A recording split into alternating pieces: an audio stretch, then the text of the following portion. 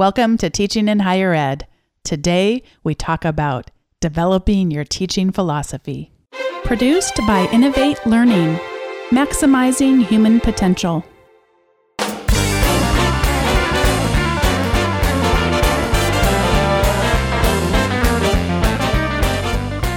Welcome to this episode of Teaching in Higher Ed. This is the space where we explore the art and science of being more effective at facilitating learning. We also share ways to increase our personal productivity approaches so we can have more peace in our lives and be even more present for our students. This is Bonnie Stachowiak, and Dave Stachowiak is back again with me today. Thanks for joining me, Dave. I am always glad to spend time with you. What a pleasure.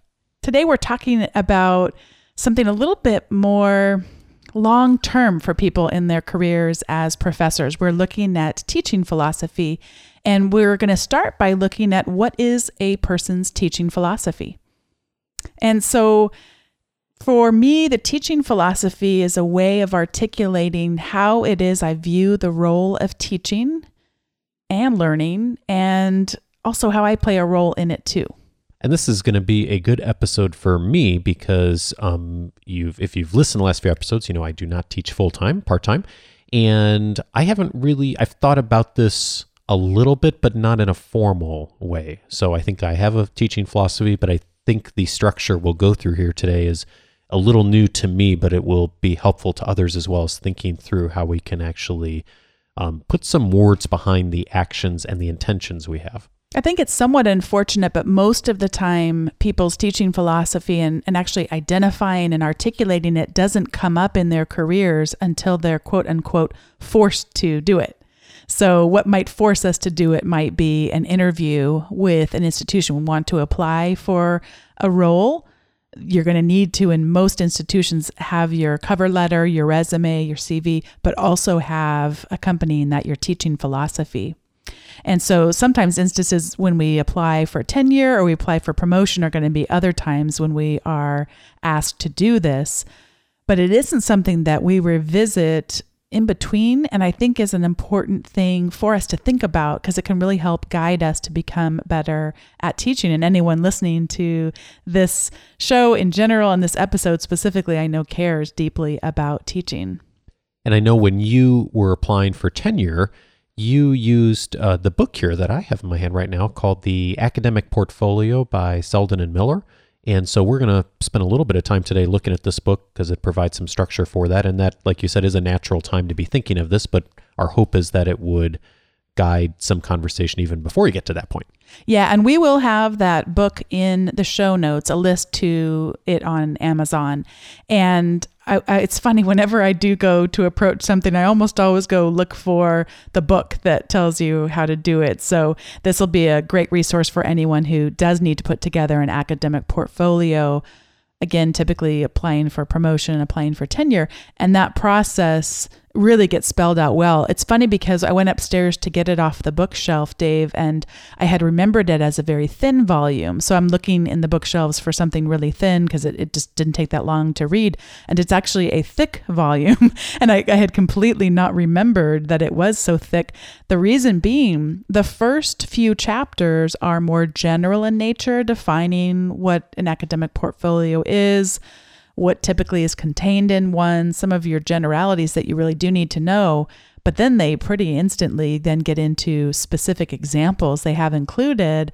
And it's a very well-researched book in the sense of they didn't just want to talk in broad terms, here's what tenure should be, but actually people who have attained tenure at specific institutions and their actual portfolios that they used. Oh, interesting. So yeah, there's a ton of examples. If you just flip through some of the types of portfolio examples that are included, I know I saw one for political science when I was flipping through, someone who's a history professor. What are some other ones you're seeing there? Looks like psychology is in here. I know business and management was in there. Nutritional sciences. Yeah. I mean, hundreds of pages of samples from all different disciplines. Jazz and contemporary music. Yeah, geology, all kinds of disciplines, foreign languages. So in order to get to those show notes, by the way, it's always at teachinginhighered.com/ and this is episode 4. Yeah, /4. That went by fast. It did. It's amazing. A month of shows already. It's crazy. So yeah, go check those show notes out. And we'd also love to hear from you, your experience. Are you early in the process, or have you already identified yours? Has it changed over time? We'd love to hear from you in the comments there. So we have talked about what a teaching philosophy is. Let's share a little bit about why it's important. We already mentioned it would be important if you were applying, important if you were going for promotion. Those are, of course, the pragmatic reasons why it's important. But if we delve a little bit deeper, I wish we talked about this more often, not just when we formally had to do something. It seems such a transactional type of exposure then to thinking about one's teaching philosophy. And I have not found that the most enjoyable time to articulate things like teaching philosophies, because you're already under pressure to produce all this documentation to prove that you're worth it or whatever. So at any rate, I think it really does help us get to the heart of why we teach, why it matters, how we have an impact, what we believe. And that, of course, translates into the classroom. And I probably sold myself short a little bit earlier, Bonnie, as one of the graduate courses I teach is on educational theory. And while we don't specifically talk about teaching philosophy, we do talk about different theories of education and how that shows up in the classroom. And I find that some of the things I do are very different than some of the other faculty in the program as far as just running a class and structure of a course. And so we talk about the positives and negatives of each of those different philosophies and why one might be good in one situation with one group of students and one might be good in a different situation with a different topic. And I find that that is helpful for me, even as a faculty member, to think through what it is that, why would I make some choices to do different things in different situations, and depending on the discipline I'm teaching, depending on the students, and why may I make some different decisions in different situations? I have been included on grant proposals in the past because of not just my academic background, but my training background.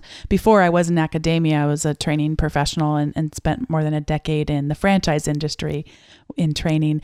And so I had oftentimes, when you are listed in a grant, you if it's a grant that has something to do with education, which so often ours do, or training, you do need to articulate what is it that is your philosophy about learning? How is it going to be structured?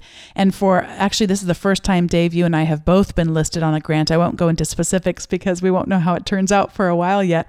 But Dave and I were both listed, and I took out a proposal that we had done previously and had won for a major institution here in Orange County. And part of, I think, why we were able to get that contract was because we articulated not just a training, but a whole framework of what was going to happen before the actual training itself. And we did have, in that case, and this was mostly your project, Dave, that you had developed, but I know I worked with you on it, but articulated what was going to happen before the actual training events to sort of prime the people for the learning, get them introduced to some vocabulary and some models before they came for those face-to-face sessions, and then thinking even about after and having some coaching and mentoring going on. And that all, when I went back to look at the proposal, it wasn't just about a formula, but why? Why is it structured this way? How is this going to actually ultimately achieve the outcomes they were looking for? Yeah, and we did actually put that together. I know which one you're talking about, through the lens of what do we do best in the classroom experience. So we structured the program so the time that we spent with that group in person really played to the strengths of the instructors who were involved. And then the times that it was virtual and there were some online components, that really played to strengths that we normally wouldn't be as strong with in a classroom experience. And so we were actually able to do some program design around things that would play to the strengths of the people involved, which was really cool and very successful ultimately. So we've looked at what a teaching philosophy is, why it's important. The rest of the episode is going to be how to identify, articulate, and refine our teaching philosophy over time.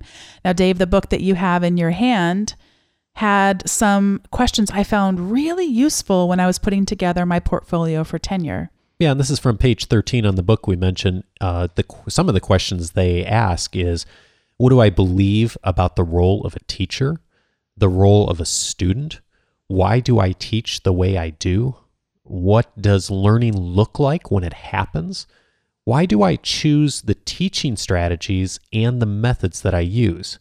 And how do I assess my students' learning? And I will put those questions in the show notes in case anyone just wants to go through those as prompts, as a follow-up from listening. You want to think through those. And although I really do encourage you to check out the book, it's a valuable resource. It will be on my bookshelf for years to come. And I have some questions that I have found useful. I'll also include in the show notes, including who are my students? I find this question, if you ask people, or even if they just start talking about it on their own, really says a lot about who we are as teachers and what we believe. And it's so easy for us sometimes to, those Gen Xers, they're always with the text and they never pay attention. And to start to frame a perspective of just how terrible today's students are.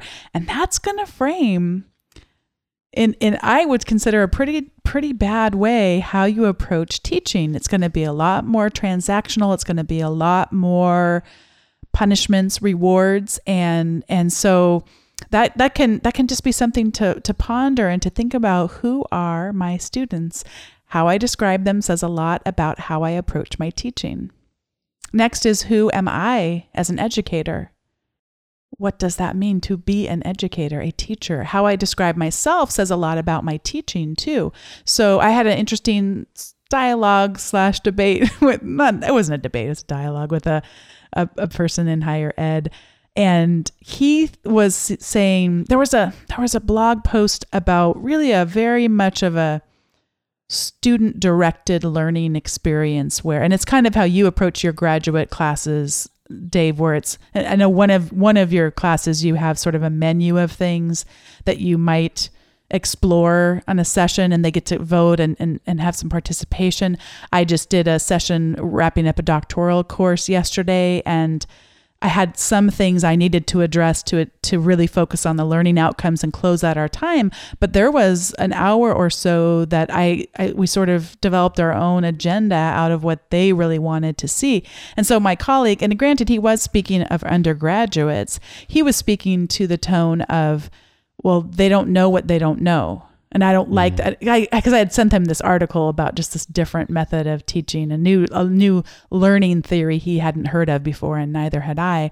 And so it was sort of interesting. And I do believe, by the way, at the undergraduate level, that's a different framework than me just finishing off with doctoral students. So don't misunderstand. We definitely approach those things differently.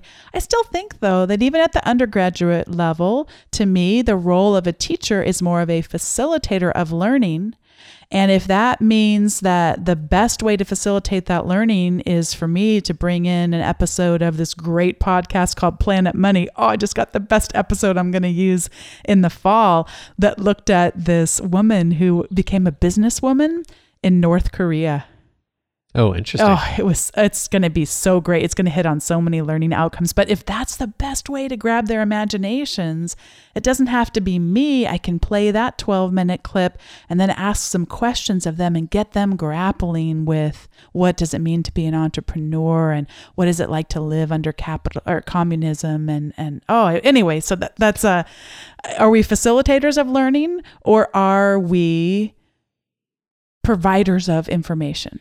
Yeah, and this is where I think the who my student is a good broad question in general as a professor or a instructor in higher ed, but also is helpful in an individual classroom depending on the discipline, the age of the students, their experiences. So you mentioned something that I do, and I teach a 5-week graduate courses a couple times a year, and one's on educational theory, and there's a Saturday. And on the Saturday, we do like a mind map. I prepare a mind map in advance, and we do kind of a pick and choose what you want to talk about, because all of them reach the learning objective. So it's just kind of the way that we get there. That works amazingly well. And people talk about that, and I like that a lot. I think that would be really a poor choice for like a traditional age undergraduate population. These are working professionals. They've been in the field. They've been in the program for years. They've had a lot of experience. They have the tools to be able to guide those choices. Whereas a 18-year-old who's a freshman or sophomore in a traditional program, doesn't really have those same kind of tools, and being more directive and structured, I think, is generally speaking, a smarter choice. So, but that's the kind of thing that I've taught both of those populations, and I teach very differently depending on who it is I know, or at least I can anticipate that's going to show up in the classroom. The next question that's really driven my teaching philosophy is, what are the artifacts of my teaching? Now, what some of the examples I'm going to have here have to do with a lot of times, but when people talk about organizational culture. So organizational culture, the experts there say, how do you define a culture? How do you tell what it is? Well, you go and you see what artifacts are there to describe it. So when I teach about organizational culture, I talk about when I used to work at a large academic institution, and you would go through and walk through just the maze of cubicles in this particular department. And what you would see along the way was just the nameplates of people. You know, that there are those cubes that are made out of bulletin board type thing where you could like stick a cork board kind you of thing. could not a cork board, but like you could stick a pin in it if you wanted to, but they were all blank all the way down. And so you'd go like, oh, this is kind of drab, kind of depressing. And of course the fluorescent lights, it kind of get those weird flickers sometimes. And it was a really long department, just maze of cubes and no real personality. And so what does that tell you about the culture? And I can't go on too much of a tangent here, or we won't stick to our time frame. But so those are artifacts. What do those tell you about someone's organizational culture? Well, we can do the same thing about our teaching. What are the artifacts of our teaching? What are those observable things? If I came into your classroom or I looked at your online class, what would I see? What would I hear? What would I experience that might be evidence of your teaching philosophy? And I think one of those for me that I think of is just, what do you show up in the classroom with? Do you show up with a laptop? Do you show up with, how do you arrange the classroom when you get there, to the extent that you can? Do you show up with PowerPoint slides? If you do, what do they look like? I know mine look very different than most faculty members. Mine usually have 4 or 5 slides for, a 2 or 3 hour class. And mostly it's just a question on a slide. It's not, here's what you need to learn. I assume they already walk in with that at the graduate level. So those kinds of things, just what you show up with and what kinds of ways you're using different methodologies can really be helpful. And one of the things to watch out for here is actually also someone who writes a lot about organizational leadership, Chris Argyris. He talks about espoused beliefs versus theories in use. So here you might, as you started to reflect on your teaching philosophy and answering some of those questions that we've identified here, you might have an idea, for example, oh, I believe that a teacher is a facilitator of learning. And then if you start to look at your artifacts, those things I can see, experience, hear, if I were to go observe in your classroom or look at your online, would I actually see things that support that? Or do you have espoused beliefs that are different than the theories that are actually in use in your teaching? Yeah, and that's where sometimes someone else can be helpful in helping you to identify that. Often we're so close to it that it's helpful if we have a friend or colleague who can really help us to get some more clarity around that. So that is a look at teaching philosophy, at what it is, why it's important, and some of the ways that you can identify it. Again, I encourage you to visit the show notes. We would love to hear from you about your experiences and what more you might want help with. But before we close off today's episode, it is that time where we share our Ed Tech tools. And so Dave, do you want to start out this time, your Ed Tech tool? I would love to. This one is not specific to EdTech. It is a great resource, though, and I know some people have heard of it already. It's called lynda.com. It's lynda.com. What lynda.com is it is an online resource for learning all kinds of things. Originally, it was for learning software and any kind of software program out there, and it is still very much focused on that. However, they now have instructional videos on many, many topics, learning an instrument or learning a business skill, all kinds of types of things. One thing that we use it for regularly, in fact, this just happened last month, Bonnie, we were working on a project for a client. We all of a sudden, halfway through the project, made a decision that we needed to use a different software tool than we had anticipated using, that neither of us had had much experience with, or you had years ago, not with the current version. So we signed up for a Lynda membership for a month. We had previously had memberships for a while, and we let it expire, and we signed up again and spent, an hour or so getting up to speed on the things that were different that we knew we needed to know. And it was super helpful at helping us to be successful with that project. So it's a great place to turn if you're looking to get up to speed on how to use some software, and virtually anything out there that's software technology related on a computer, you can find a course for, even things on how to use Windows or how to use the Mac operating system. All of that's there. So I continue to use that as a resource, and it's a great go-to. 15 years ago, you had to learn software in the classroom. You had to go take a class somewhere. Now you can learn so much of it online through screencasting, and it's really inexpensive. I think it's $25 a month, and you can sign up for like a year or two if you want. But it's a great way to learn, and especially during the summer here, it's a great way to keep your skills sharp if you're not already doing other things for professional development. I get their emails of what new titles have just come out, and they just announced a partnership with the author of the book, Getting Things Done. His name is David Allen. And so it's not, as Dave just said, it's not just software, although he and I have typically used it for that type of a perspective. But I love that they now have the opportunity to go learn more about your productivity and become better at time management and task management. And that book and that philosophy, Getting Things Done, often abbreviated GTD, is something that is central to the way that I manage my whole entire life. And so I really look forward to seeing what's going on with that partnership and what kinds of courses are offered. Yeah, I love Getting Things Done. It's a great framework, and a great framework for faculty too to utilize if you're looking for a good time management system. So check out David Allen's book if that's something you're looking into.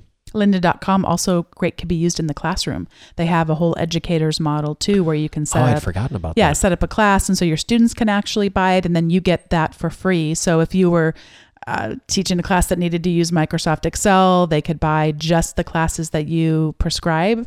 And then the costs are just like a textbook. Then the costs are burdened by the students, but the cost actually, it's a great cost even for students to do. I looked into it for a course that we were putting together, and it was really inexpensive. And you could track student participation, and then they can kind of watch what they need to watch on skills. It's a cool system. Yeah. And then my EdTech tool is polleverywhere.com. Poll Everywhere is one of those tools that we could actually spend the whole episode just talking about different creative ways to do it. So I'm just going to introduce it now. It is a great way of polling or quizzing and it's one of those tools that you can use a number of different ways. You could use it asynchronously, meaning you could have a poll that was on your learning management system that people could take. But I have found its best use, and I think its original intended use, is for live polling. So you're in a classroom and you are talking about the 4 P's of marketing, and you notice that there's not a whole lot of engagement going on. You can actually then bring up some polls and start to quiz them, and they answer you via their cell phone. There's actually a number of ways they can answer. They can answer via text message, which I think is always the easiest way, but they also can answer via Twitter. They can answer via the web. It really is poll everywhere. Literally, pretty much if you've got a device, there's a way to respond to one of their polls. So I used it with the doctoral class I just taught most recently. Sometimes I would ask broad questions. So it was a technology and leadership class that I was teaching. So a lot of them were very resistant to technology, and you could just see it in their faces the first day. I was, hi, you're going to love me in this class. And so there was a lot of resistance. And so I said, what are the 3 words that you think of when you read the course description? And I had it build a word cloud. And so you saw the word challenge, difficult, those would really, really get bold because the more people that answered with that word, the bolder and bigger it would get, just like a word cloud does. Interesting. And we just wrapped up recently. And so I asked the question of, what's the biggest impact that you got out of the class? And that one I did more as a short answer. So it wasn't a word cloud, but you could see it all popping up just like it was text messages. And then one of the things I did was have each one of the learning outcomes up there and say, this was a multiple choice. So I achieved this learning outcome, and I'd read it off. And then they'd say strongly agree, disagree, or strongly disagree. And that was a nice way to end, where they could really look back at this difficult perception they had of this class. And it was so fun seeing them walk out with so much confidence. And then even having the evidence that says, of course, I have the work product too, that has been evaluated against extensive rubrics. So it's not just an arbitrary thing, but how nice that the students' perception that they attain these learning outcomes was very much mirrored with my rubrics and my assessment of their work. So that was really nice too. So Poll Everywhere, that's just the beginning of how you can use that tool. And it is one I really highly recommend. And brings some quantitative elements to evaluation that you would normally only get on course evaluation. So you can do some of that during the class, which is exciting. Oh yeah, absolutely. So check it out and let us know what ideas you have for using Poll Everywhere or anything else. Let us know what questions you have, and we are looking forward to your continued listening to Teaching in Higher Ed. Hey, did you see you had a review for the show on iTunes already? I did. Anyone else who's listening who would like to leave us a review, it helps so much for other people to discover the show. Hey, thanks for listening, and see you in a week, huh? See you in a week. Take care.